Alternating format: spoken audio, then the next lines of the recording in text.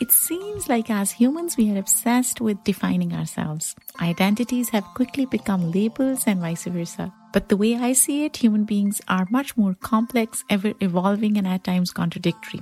My name is Sadia Khan. I'm fascinated by our relationship to our identities and different stories we are creating around them. I explore all of these dynamics on my podcast, Immigrantly. We drop new episodes every Tuesday. We are available wherever you get your podcasts.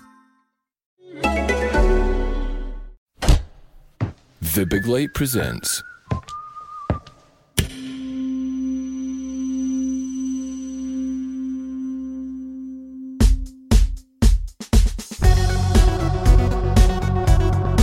Hello, I'm Sean MacDonald. You're listening to Blethered, and my guest is author, television writer and journalist Neil Forsyth. Neil tells me about how he started out in journalism and the weird and wonderful adventures he found himself on when writing features for the now defunct lads mags of the late 90s and early 2000s. We talk about his first book, Other People's Money, about a Glaswegian, Elliot Castro, who lived the millionaire's lifestyle through credit card fraud. We discussed Neil's work as a screenwriter, including the critically acclaimed and multiple award-winning drama Guilt on the BBC. And you'll also hear the hilarious and almost unbelievable story of how Neil, Gordon Smart and actor Ralph Little all have international football caps, and as always, much more. Cheers.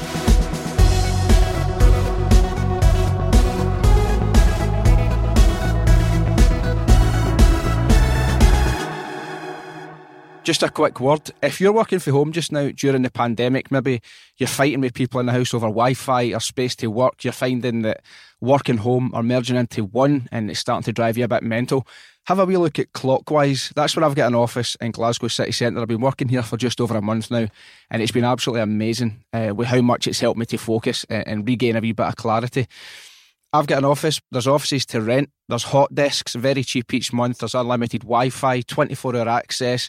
If you've got a hot desk, you've got your own allocated desk and storage right in the middle of town, so it's easy to get to, and they're modern and comfortable offices as well. Get in touch with Clockwise via email and quote Sean MacDonald Blethered to them, and they'll talk you through what options are available. The links to that are available in the episode notes, or you can just Google them. Definitely worth a look.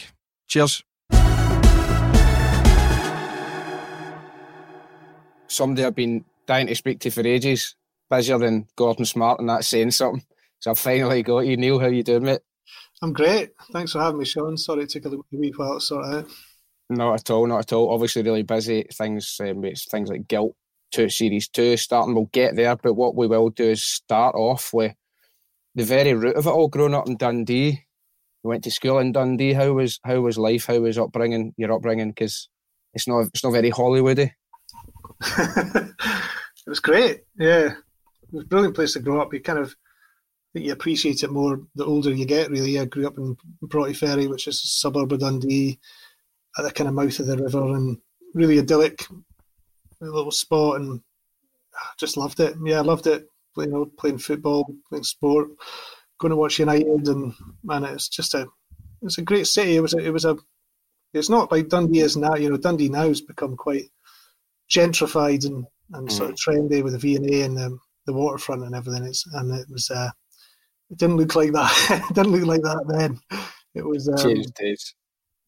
Yeah, it was quite a grey and sort of challenging city, but the people were just brilliant. I loved it. It's still my favourite place in the world, and the humour of it and everything else. So no, I'm very, very grateful for having grown up as a Dundonian. Mm-hmm. Obviously your life has changed a lot. You're in LA in Sacha Baron Cohen's house, having dinner with him or lunch with him and his wife, and you're discussing, I think was that, we will come to that, but I think you were discussing the possible licensing of the script for Guilt. That Sacha Baron Cohen story has grown. I think it's going slightly. I was in his house. He wasn't there though. Right. Do you have a balaclava on and a swag bag over your shoulder? Pretty much. No, I was working with his production company, and I just spent a week there working in his pool house, but he wasn't there, so it was all very odd. But no, it was not a bad setup. What I was going to say about that, though, having that type of experience, it can be really easy to become detached to sort of where you've come from. I mean, do you find that being in Dundee or being back, does it help you keep this tie or like sort of semblance of where you came from or normality? Does that make sense? Like to have that? Yeah, well, I think the thing is, when you're a writer, is 95% of the time you're just working in your house. So you have these little bursts of you can be around quite exciting situations or people that you might work with and things, but you're not an actor. You don't spend your time going from cosseted set up on a hotel or a film set to film set or anything like that. You're largely in your house, battering away at the laptop and trying to work something out. So I think it doesn't the job. Strangely, the job doesn't change that much as you kind of hopefully move up the levels. Really. Well, to go back to your initial experience with writing, was it the Dundee United fanzine? Is that your first thing? Yeah.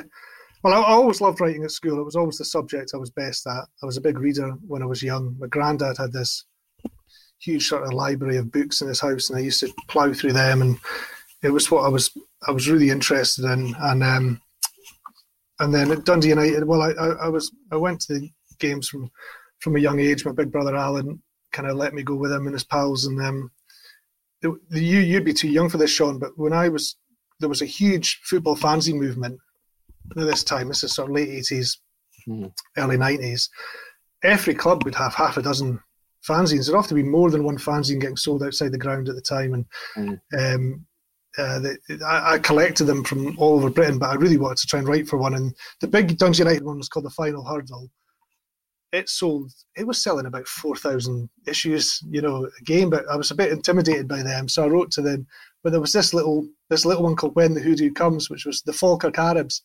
What often happened was each supporters club would have a fanzine and they'd they'd bring it on their bus to the games and sell outside. So Glasgow Arabs had a fanzine, Edinburgh Arabs had one, and the Falkirk Arabs had this one called When the Hoodoo Comes. And I wrote to them, and I wrote for them, and it was amazing, like seeing my name in the contributors. I was 12, I think, 12 or 13, and I used to sell it outside Tannadice, and I mostly took Roy of the Rovers comic strips, right, and I Tipp-X'd out the speech bubbles and wrote in horrific abuse of Dundee players, and that was incredibly illegal, rampaging over about 3 different copyrights. So that was how I made my writing debut. I used to sell it outside the ground. It was it had quite a tragic end, that fanzine, actually. I wrote for them for a year or two, and it was a great two really good lads from Falkirk called Scott and Norrie. And I remember going up one day, we used to sell at the bottom of South Tay Street, and they built up this little kitty of money. And I went up one day, and they were standing there. They already looked nervous, and because arrayed around their feet, they had 250 garden gnomes painted in Dundee United colours, right? And I said, and these are, about a foot tall, maybe, garden gnomes. And I said, what's the story with the gnomes, lads? And I remember Scott saying, we're all in, right? And he was already looking a bit pale, and they'd basically spunked the kitty on these gnomes, and this was going to be a big... Anyway, so we stayed there, 250 gnomes round our feet. This is about 2:00. Cut to 5 to 3. The 3 of us, 250 garden gnomes. and 2 devastated men from Falkirk. And a poor business choice. That was kind of it. I mean, it was ill thought out and very... I mean, the idea that someone's first of all going to buy a gnome, then take it to the game with them. But anyway, that was kind of the end. I remember them just mournfully loading these gnomes into the back of Scott's car to take back to Falkirk. You're going to need to find a way to write that scene into something that you're creating, because there's just the visual comedy of that, the pure sadness. We'll take this jolly wee gnome back into the back of a car. That's amazing. I know. And then the drive back to Falkirk, every time they looked in the rear view mirror and saw the Brilliant. Was it? So you went to Edinburgh Uni, didn't you? Were you studying journalism? Because I know you did work as a journalist to begin with. No, I did politics. I wish I'd done something like English literature or journalism, but I didn't. So it was strange. I just didn't really have the confidence. It's hard sometimes when you're young to say you want to do something that's creative. It can feel a wee bit indulgent or out of the norm for where you're from or whatever. So I kind of fobbed it a bit and did this sort of more general degree. And I wish I hadn't really, but anyway, there you go. So I did that. I did, and I wasn't massively academically applied, to be honest. I played for the football team at Edinburgh Uni, which was great fun. That was played in the East of Scotland League and at the time. So that was probably my favourite memories of the 4 years there. Just picking up on something you're saying there that kind of resonated with me a wee bit. Finding it self-indulgent to do something creative. Obviously you've kind of walked that path now, but let's just say there's somebody listening who maybe feels the same. Maybe they think they would like to do something creative, but either through societal expectations or maybe what the family want for them, they're a wee bit reluctant. I mean, what would your advice or what would your words be to somebody who's at that sort of crossroads? It's really difficult because it's, I think that when you're young, and maybe when I was younger, if you say you want to do something that's quite maybe bold and creative and it's going to be really difficult, you understand why parents or whoever might be, as much as they might want to support you, might also be a little fearful of it. But the way I always, a lot of people might get in touch with me about wanting to write, and I just think it's brilliant, then do it, and definitely do it. But there's no harm whatsoever in doing a day job, for as long, or a day, for as long as you possibly can, giving yourself a bit of security, and letting writing be fun for as long as it can, be something that you do on the side.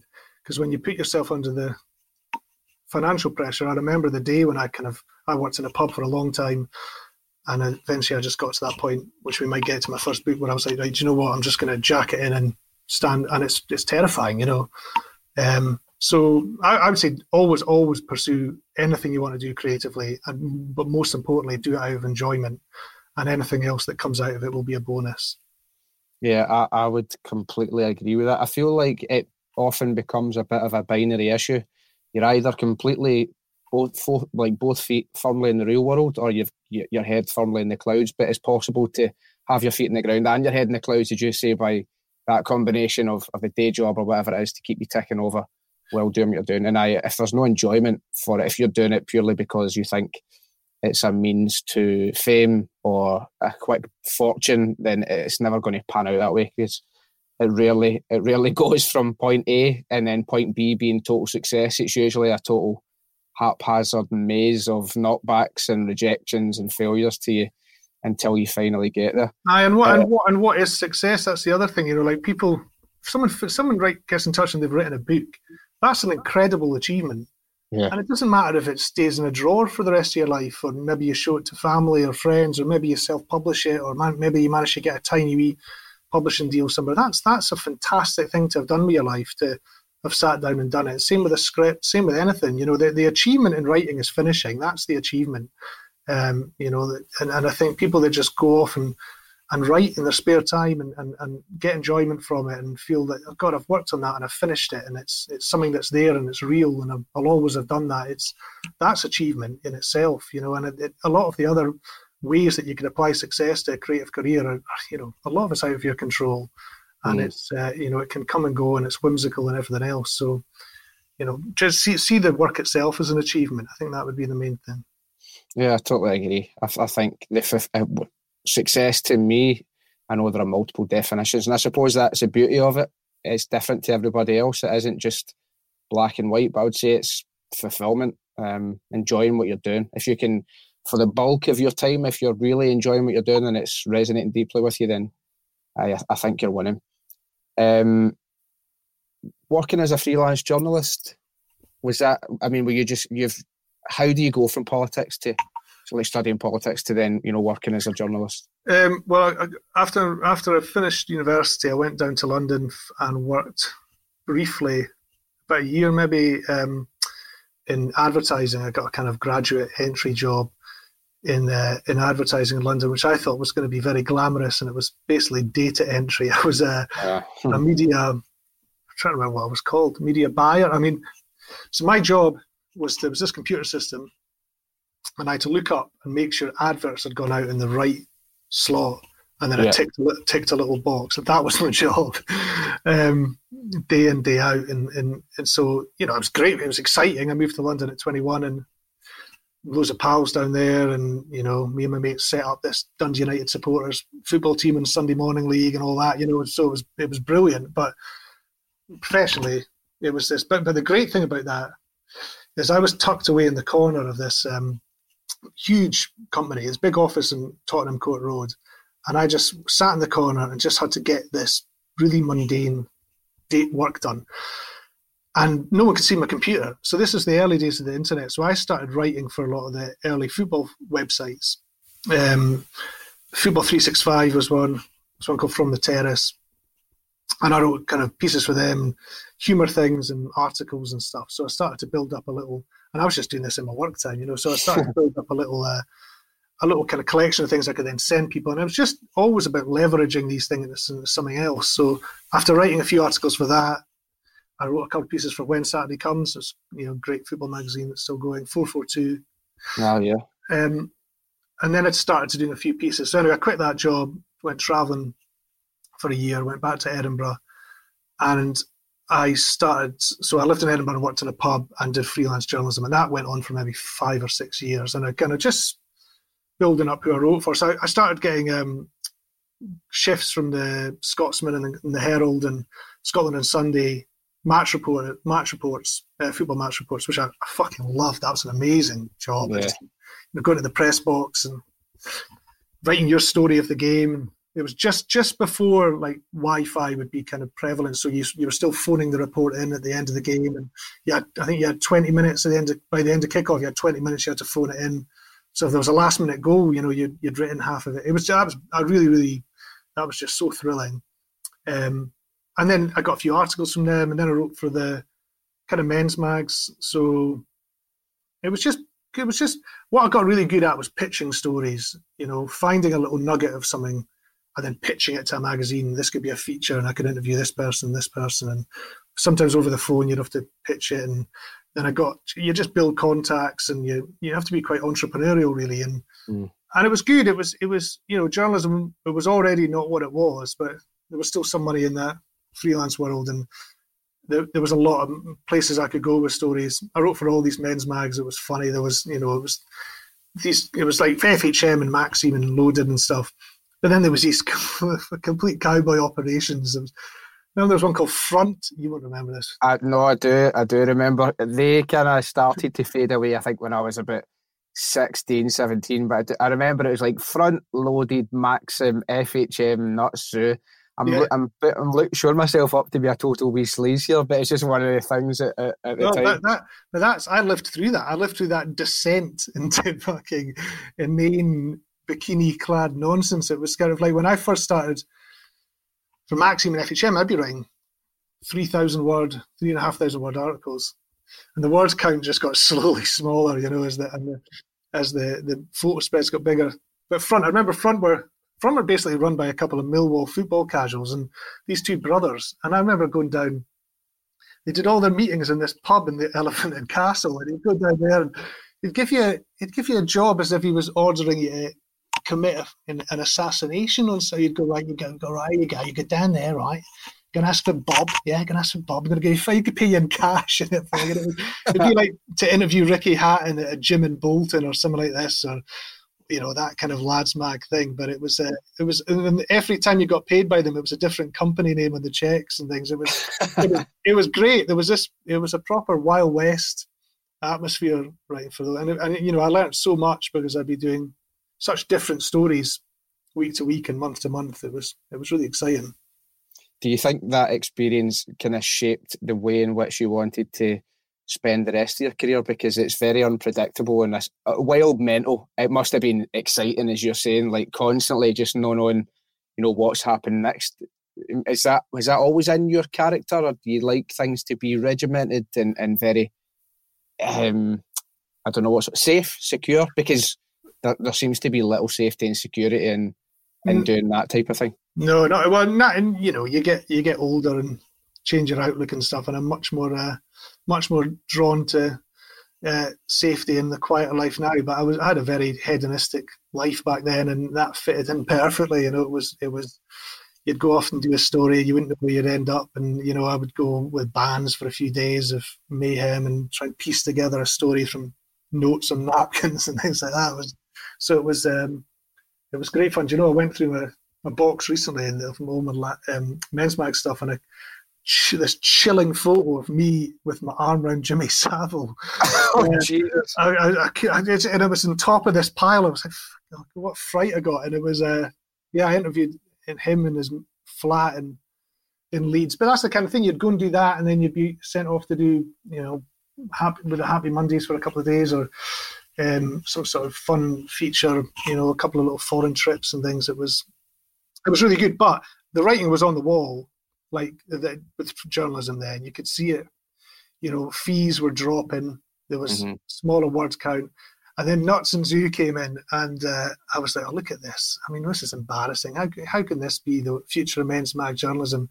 About a month later, I'm standing with a Nuts Man t-shirt on, doing interviews for them, and that was the nadir. Like, if you wrote for Nuts, if you did an article for Nuts, you had to wear this t-shirt saying "I'm Nuts Man" or something, and take a photo. And I was thinking, I think I must have been nearly 30 by this point. I was like, this can't be the future. I need to get out of there. So I was always hunting to do something more substantial, I suppose, and a bigger, more long form story. And that was, that would have been Elliot Castro, would have been my first thing. Before we do move on to Elliot Castro, I do have a couple of questions about about those things.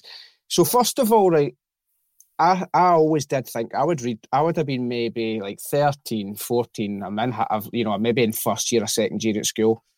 But of course, I'm looking at the pictures and I'm all for it as a wee guy. But the articles I always found them to be very good, especially because to my memory, Loaded and Maxim in front and stuff were thicker, and it was more like an A4. I think Nuts and Zoo were sort of smaller. And it was almost like if you were to shut your eyes and hand it to somebody, you could convince them it was Vogue or Elle magazine, because it was like quite substantial, and there was always really interesting articles. So I think what's quite funny is I would sit and read them, and I may well have been reading stuff that you'd written and going, this is absolutely brilliant. And then we go completely full circle, because here in 2020, I'm now asking you about it. And I remember the Nuts thing. It was a white t-shirt. We sent our Nuts man to test, blah, blah, blah. And I kind of started to descend into a bit of lunacy or seeming more amateur. What I don't get, though, is the market and the demand for the content is most certainly still there. And I wonder if, because they were sort of cowboy outfits, that was why they didn't have the foresight to sort of transcend into the digital sphere, because people would still read those articles. People read Vice articles and sort of other things. So it's I think probably a lot of what the offered would just now be on the internet for free, particularly sort of Nuts and Zoo, which was just quick pieces and kind of soft porn, basically. I think it was but they kind of destroyed the men's magazine market. They changed it, and then they kind of just cannibalized it, and then it just went. It doesn't really exist anymore. But there was great writing in those magazines, FHM, because they were funny. It was funny articles, and to write an article, say 3,000 words, that's a good story and funny, is hard. I think, and there's a lot of writers from those magazines that have gone on to do interesting things, and books and telly and stuff like that. How was the Savile thing like? What were you even doing? I know he was very famous, and people speak to him all the time. We just went and interviewed. I mean, these are the kind of things that you'd phone up front. That was probably front, and you'd say, if you interviewed Jimmy Savile, and they'd say, oh, I think we did it a couple of years ago, but yeah, we could probably do another Jimmy Savile, and then you'd go up with a photographer and get 2 hours of his time. He'd tell you the same anecdotes he's told for 20 years and get a few photos and get out. But I remember it being really, really odd. I remember it was, I don't know if you ever saw the Louis Theroux documentary with him. The original or the second one? The original one. So he went to his flat. He had this penthouse flat in Leeds, Savile, and that was where Louis Theroux, I think, stayed actually with him. But so we went there, and he was just, he's obviously horrific crimes as it turned out, but he was just a weird guy. And remember, he'd only had Kit Kats in his fridge, stuff like that. His bedroom was all sort of leopard skin, and he came down and showed us his Ferrari and talked about how the woman loved it and everything. It was just all pretty. You just think he's a seedy, strange dude, but it was I can't, that you'd be doing about 2 or 3 of them a week, so I can't remember a huge amount of it. But the photo was absolutely chilling. I think I'm too scared to destroy it in case the bin man finds it. Oh, I would love to see that. I promise it won't go anywhere if you show me it. So is that how you met Elliot Castro? Did you cover him in like an article? Yeah, so I was what I did a lot of is find stuff in Scottish newspapers, like a little story, investigate it a bit, and then pitch it to one of these bigger magazines set in London and go and write a longer version of the story. And that's what happened with Elliot. There was just a tiny piece in the Scotsman. I think it said something like teenage con man jailed, and there was just the very top line of his story, which was that he'd been convicted for credit card fraud that they suspected was hundreds of thousands of pounds, and he'd spent it going around the world. And I think he was 20, wasn't he, when he got caught? He was only 20, and it just seemed like a really interesting story. And wrote to him in prison, and he went back and forth for a while, and then agreed for me to kind of go and interview him. So yeah, I wrote it for Maxim to start with. It was a kind of bigger article. He was in Ford Open Prison in Sussex, and I remember going down. He's such a fascinating man, Elliot, and unique individual. Anyway, it was an open prison, and I was saying, "Is this allowed?" And I said, "So shall I try and apply through the magazine?" He went, "No, don't do that. So I went down, and I think he'd said I was his uncle or something, and so sign him out for the afternoon from open prison. And I remember it was this form, and he said, "Just sign this. And it was, I think he said it was his uncle, and that we were doing some sort of training. He was going to some sort of training program. So anyway, basically went to Brighton and had about 6 pints, and then went back in the taxi and dropped him off at prison again. It was right. So for people, I suppose I should have said as well, for people who aren't aware, so this is a guy who basically, as you kind of have pointed out, committed credit card fraud to the tune of like hundreds of thousands, if not maybe millions, and then got caught for it. Yeah, it's a really interesting story. He grew up in Battlefield, and he had a kind of tough upbringing in lots of different ways. Very badly bullied. I think he went to 5 or 6 schools in Glasgow. Left school without any qualifications, even though he's a prodigiously intelligent kid and autodidact, and this huge amount of self-gained knowledge and very curious about the world. And he had his photographic memory. He was just a very bright kid that had just sort of slipped through the system. And he ended up working at a call centre in Glasgow when he was 15 or 16. And he hit upon this form of credit card fraud that initially started relatively primitively, and he just kept embellishing it and tweaking it and adding to it. And he quit his job and went round the world for about 5 years, staying a sort of extravagant lifestyle funded by what was undoubtedly millions of pounds worth of credit card fraud. And he was caught a couple of times. He did a bit of time in prison in Canada, and he was chased by this one detective from Heathrow, this guy called Ralph Eastgate, and it's just a really twisting story, like near misses, escapes. He had one incredible escape from custody and things, and eventually got caught in Harvey Nichols in Edinburgh. He got caught there and went to prison, and it was so it just got a little bit of coverage because it was a strange story. It was an odd story, but not a huge amount came out of the trial. And it was only when I got in touch with him that I kind of started to get all the paperwork from the trial and realise everything that had happened. That's nuts. There's a couple of questions I was going to ask. I suppose the first one, for anybody who would like to read your book, where can they find it and what is the title? Because it is utterly fascinating story. That book's got other people's money. It's it's about 10, 12 years old. It's still kicking about. I think it was. It's still in print. You still get it, but it's it was the most shoplifted book in Scotland when it came out. I remember you telling me that. Yeah. That is a brilliant accolade. It's great. It's great because you still get paid if they nick it, because the shop still has to cover the royalty. But and it was really popular in prisons. I went into quite a few. Went into Berlin and Saughton and a few others, and did sort of book clubs about it and things. It was really, it's an interesting story. Because people like that, don't they? Living vicariously through somebody doing these mental things and reckless things, and the fact that it's somebody. I mean, do you mean Battlefield in the south side of Glasgow? Yeah. So he is literally just over the water for where I'm sitting right now. It's like because everybody loves Catch Me If You Can, the Frank Abagnale Jr. story, and to think that that's just somebody in Glasgow that's doing that is brilliant. Oh, he used to do stuff when he was young, like get the train from Battlefield into would that be into Central with it from there? And he used to forge tickets. This is when he was like 10, 11 years old. He somehow got a book of blank tickets from Battlefield Station, I think, when the guy wasn't looking. And he got this old typewriter, and he used to forge his train tickets when he was 10, 11 years old to go into town. That's genius. I mean, I used to do similar when I was like 13, 14, but not to the point of, I'd be blagging my way through before they had the automatic barriers, but I certainly wasn't forging tickets. That's amazing. Guys just obviously had it in them. The book was, as you say, it's well received, but it wasn't without criticism. What were people saying from a negative perspective? I suppose just that he's profiting from his crimes and things, but he went to prison. I mean, it's not.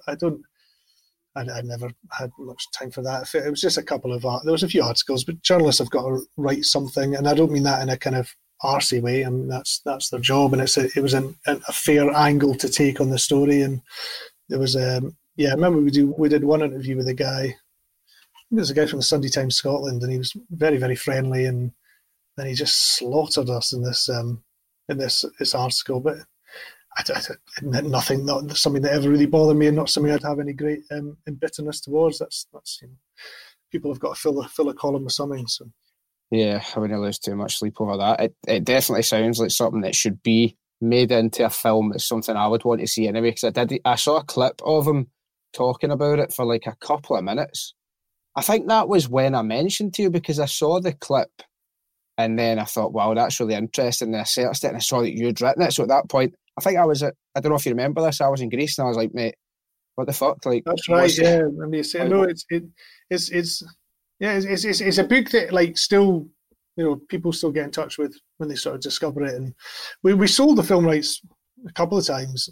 Were you not writing a screenplay at some point? I wrote, yeah. So I'm trying to remember. We sold it to the people that did The Last King of Scotland, and that was going to be a sort of bigger budget thing, and it got very close a couple of times. But the film world is just goes, it's endless and endless disappointment. So nothing happened there, and then we sold it to someone else, and then I wrote a script maybe about 5 or 6 years ago, which I think is sort of okay. I think it probably would still need some work, to be honest. But I kind of wrote a script. Someone commissioned it just so we could see what the story was and try and move it on a bit. And now actually I'm looking at it for possible television adaptation. So there's a bit of interest in that. I think it'd probably be better, to be honest, as a sort of limited series or something, because it's there's so much to the story.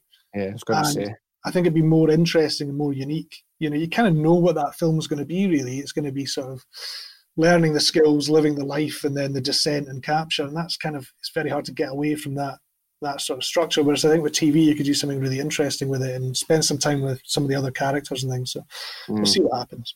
Sounds to me like a sort of Catch Me If You Can meets Wolf of Wall Street with a dash of Rab C. Nesbitt in there. There you go. Well, Other People's Money, if you want to read that, people do often ask for book recommendations, so there you go. You've got that. What's the process for that there? Because you, just before I do move on, you obviously meet up with him, you kind of discuss it, he tells you the story. Do you need to then just sit down with him and just be like, right, just tell me what happened, and then we're going to turn that into that, telling that story?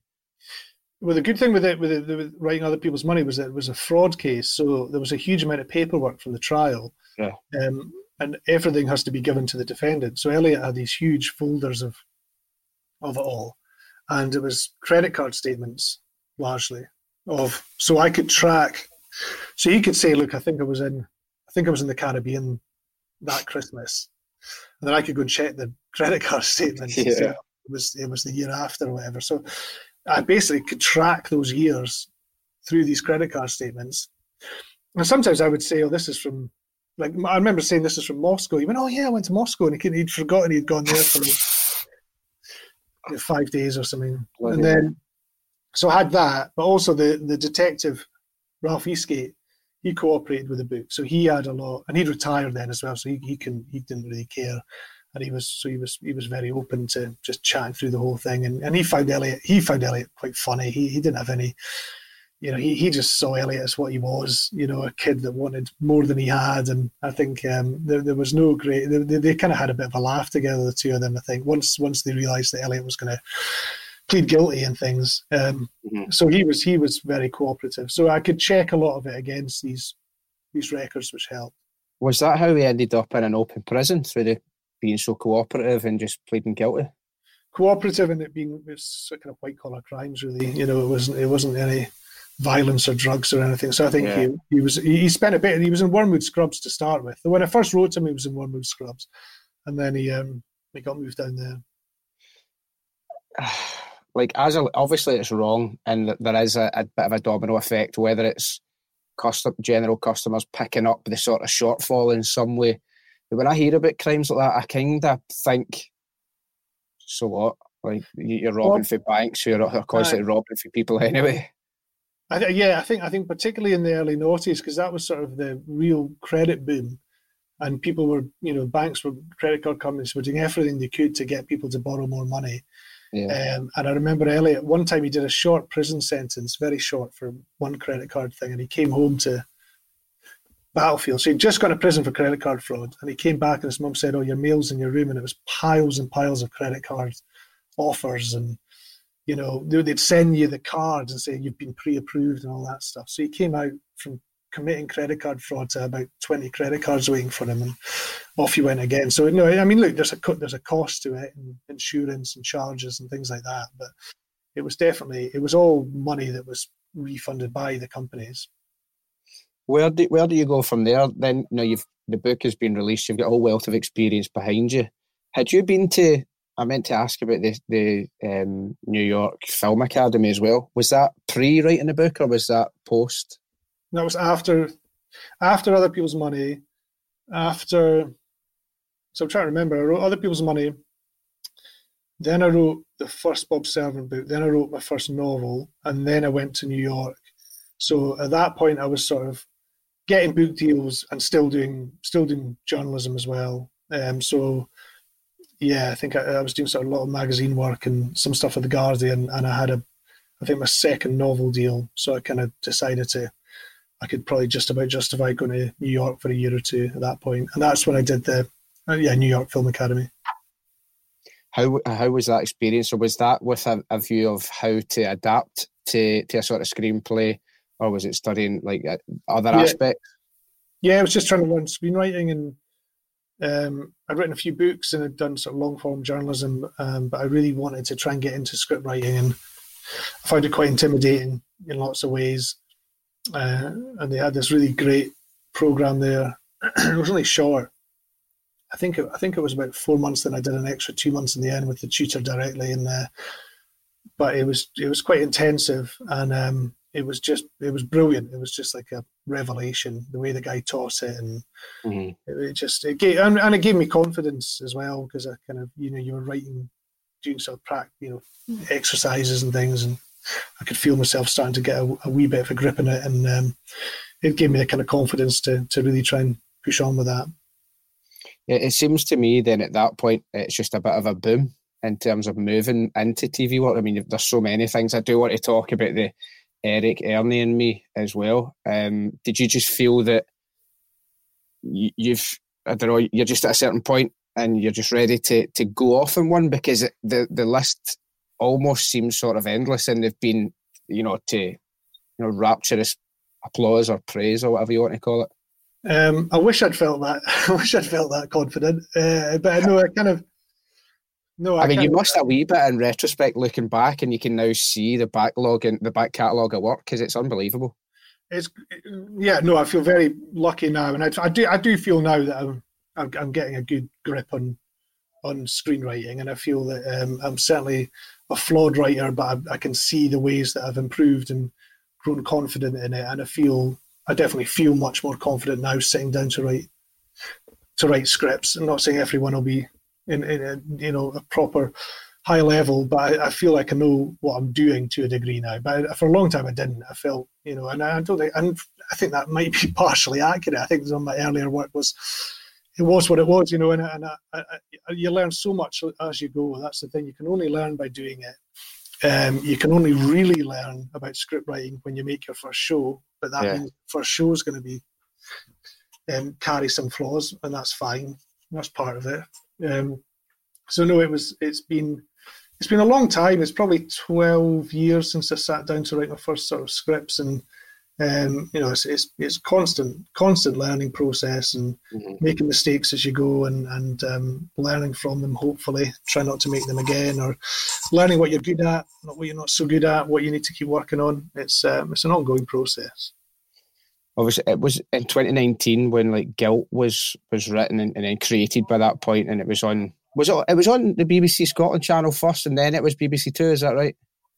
Yeah, I think it went a week in advance on the BBC Scotland channel. So I think they sort of premiered the episodes, and then it went on BBC Two the following week from memory. So it was a sort of continuous double transmission, I think. Yeah, I mean, and that seems like just a bit of an explosion because there's so many I don't know, writers or journalists or publications saying like this is the pick of the year's TV.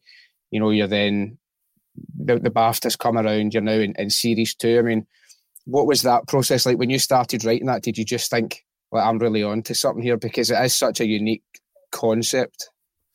No, it was a long old process. I mean, I tried to pitch that show in America.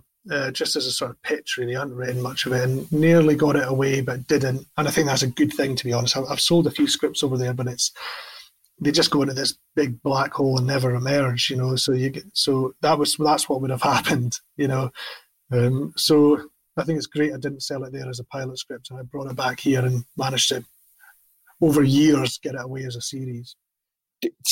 2 questions I've got for that. First of all, the big black hole. Why do production companies do that? Why do they buy stuff and then just bury them? I know sometimes it's so another company can't make it. I still find that crazy, but why? Well, sometimes what they'll often think is, I think often with say their deal is that they end up owning it for 2 years, then I think they would probably think after 6 months, right, we've not managed to sell this, but what if that commissioner gets sacked tomorrow? And a new commissioner comes in and says, "Oh, we could do with one more of these," and that suddenly it fits the bill. And so I can sort of understand it, but there has been situations I've been in where American companies haven't given me a script back when they've got no intention of trying to sell it, but they don't want that show to go and get picked up somewhere else, and for their boss to say, "Did we not have that? Like, did we not have that on a?"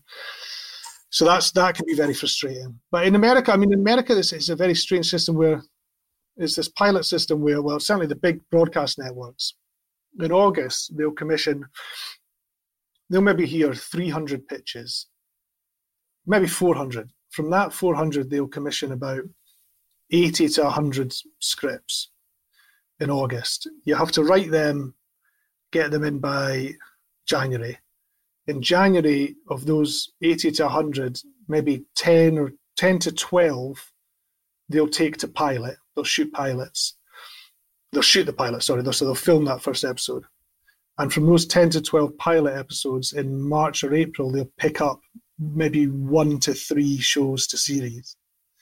So from 400 pitches, maybe 1 or 2 or 3 shows will go to series. And even from 90-odd scripts, 1 or 2 will go series. So I've sold maybe 4 or 5 pilot scripts over there. And it's exciting, going over there and pitching it and everything. But, it might be the best idea you have for years. And you've got about 2-3% chance of that getting made, and if it doesn't, then it's tied up for 2 or 3 years and it's kind of gone, really. That's absolutely mental. The amount of things that I bet you're sitting in drawers gathering dust that if you were to read it would really excite you, in terms of like if you're reading the whole sort of synopsis of a show or a film or something. And it blows my mind to think that they will just sit there. And the reasons, obviously, they make sense from their standpoint, but for as a consumer or a viewer, it's a bit like, oh, what? I would have loved to have seen that. It's really frustrating.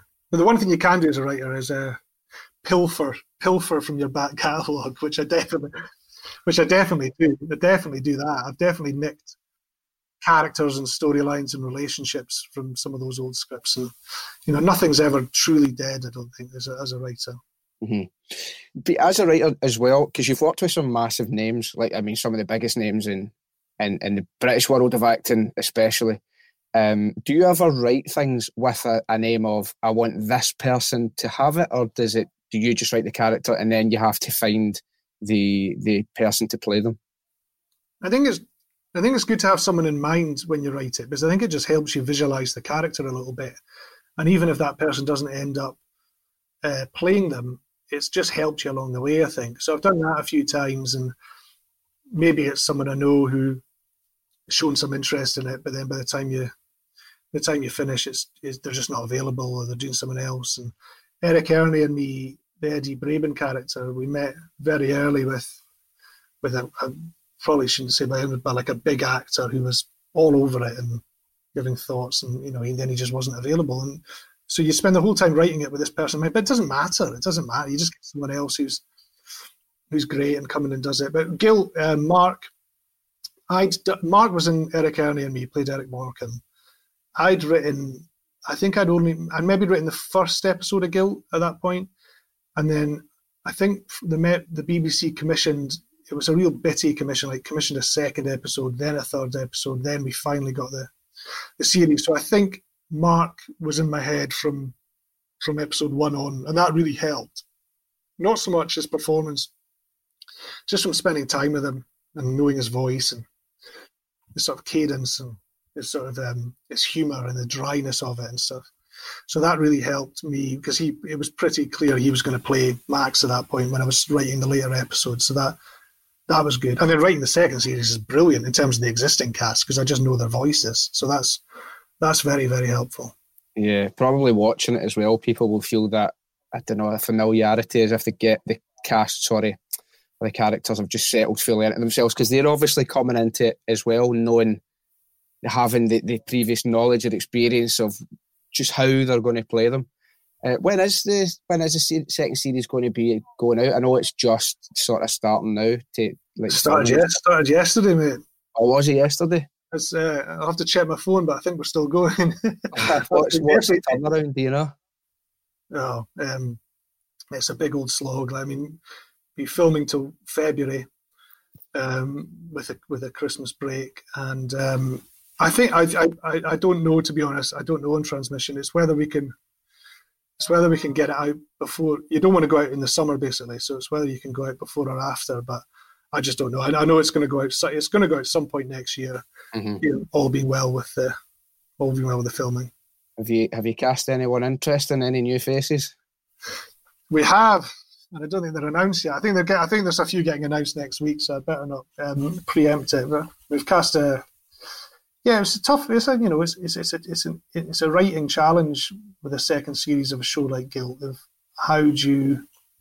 what you carry on and what you bring in. It's the combination of the old and the new, and hopefully I've kind of worked my way through that. So a lot of the brilliant cast from the first series are still in it.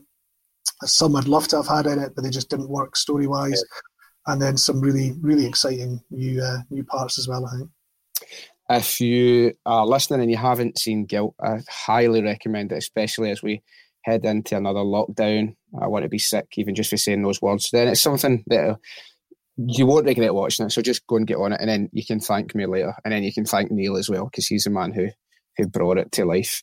One thing, just a few things, obviously doing this type of work and meeting people, you find yourself in interesting situations. I'm sure you're a man that knows how to enjoy yourself as well. I've got a source.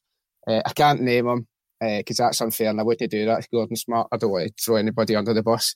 But he's told me a few stories. He's had a few good nights out. I have to ask you about the time when you're heading to the Emirates for Scotland versus Brazil, and you told a tall tale which got you through 10 layers of security. What happened there?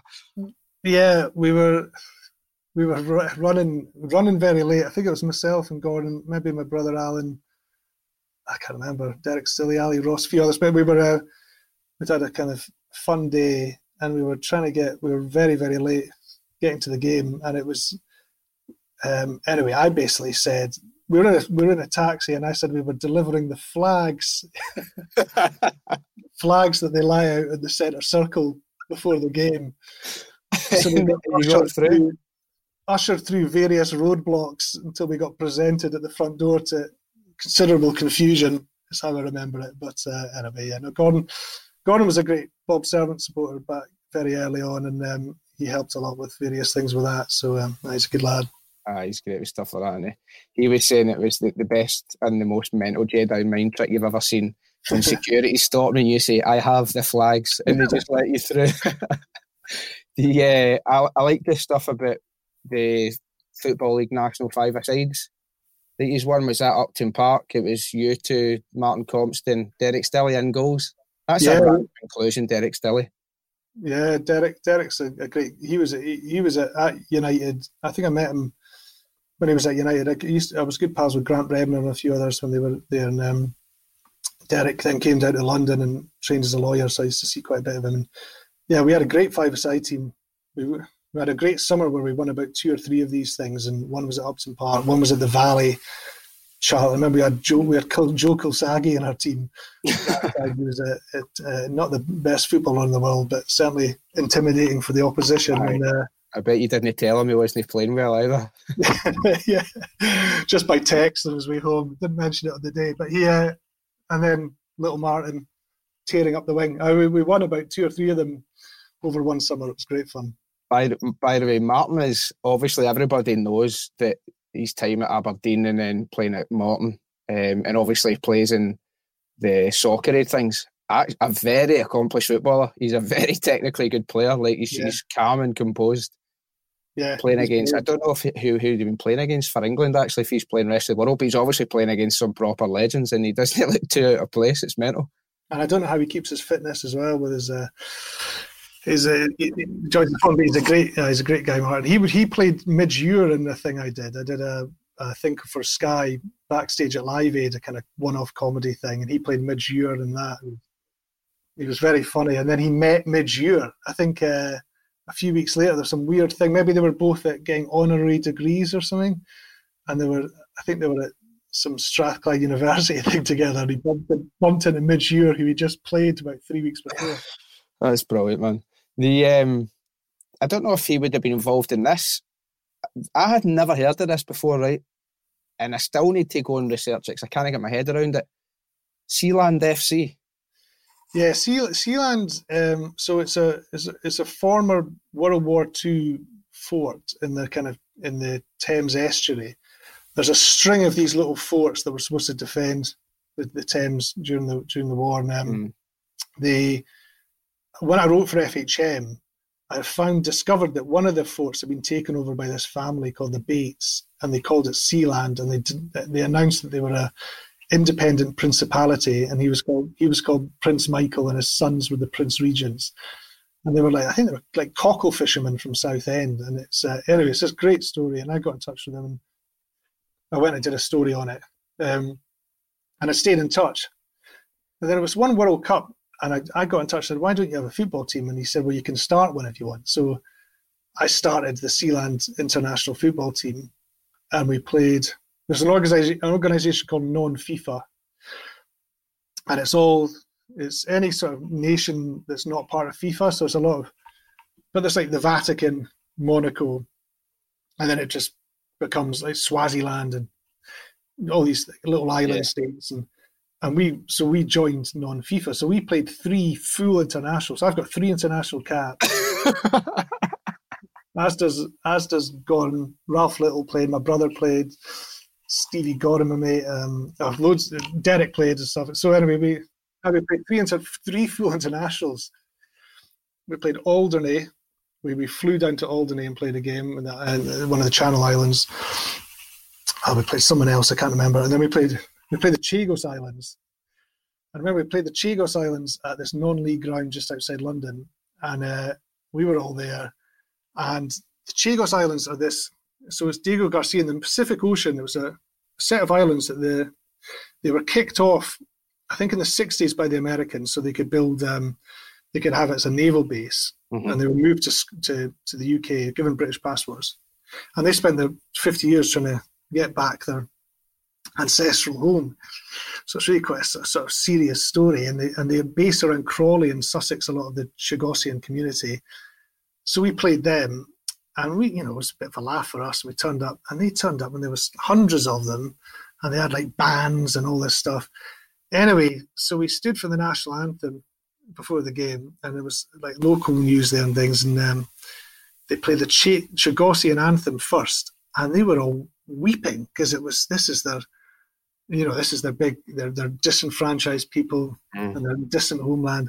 And I was sitting there, I was extremely uncomfortable because I knew what was going to come next. Sealand national anthem, which was written by a 13-year-old German on his synthesizers. they're still drying their tears when it comes over the thing going. We were just in pieces, trying to hold it together, listening to this. That is unbelievable. I can't believe that exists. I lived as a wee boy, I lived in Canvey Island. Right, I lived in Leigh-on-Sea, which is in the Thames Estuary, which is right next to Southend. I had no idea that existed. Yes, it's just off, is it Harwich? Harwich, Harwich. That's the little port you go to. Because we went out to Sealand.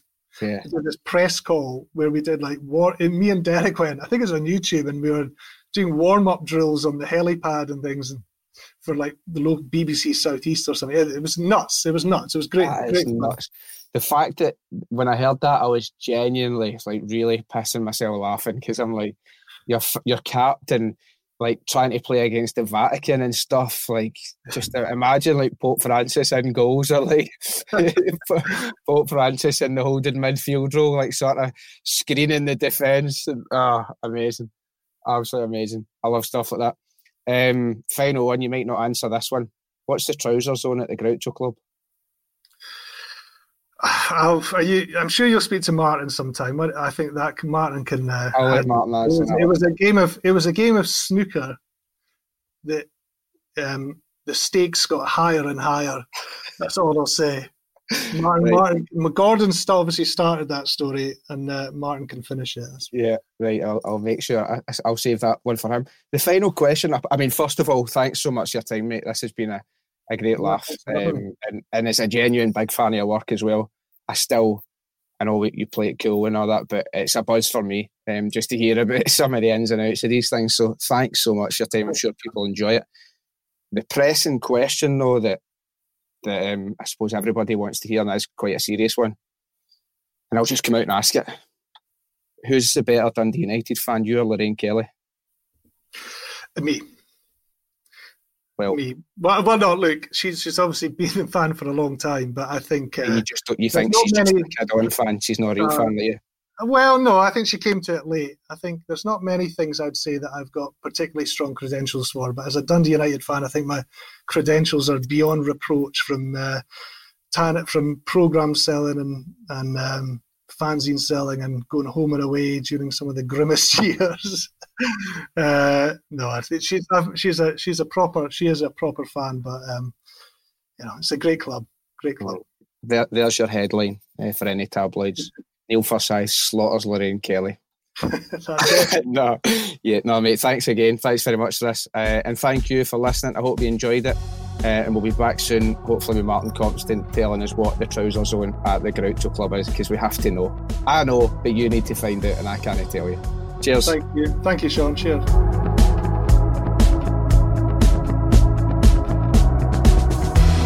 Blethered was written, recorded and produced by Sean McDonald in association with The Big Light.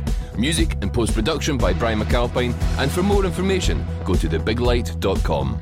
If you like this podcast, please check out all our other series, including Talk Media. You could start a fight in an empty house, Talking Derry Girls, Brave Your Day, The Tartan Noir Show, Double Scotch, Great Scott, Trust Me I'm a Leader, Unearthed, A Sonic Hug, and Old School. All on The Big Light, Scotland's podcast network. From the Big Light Studio.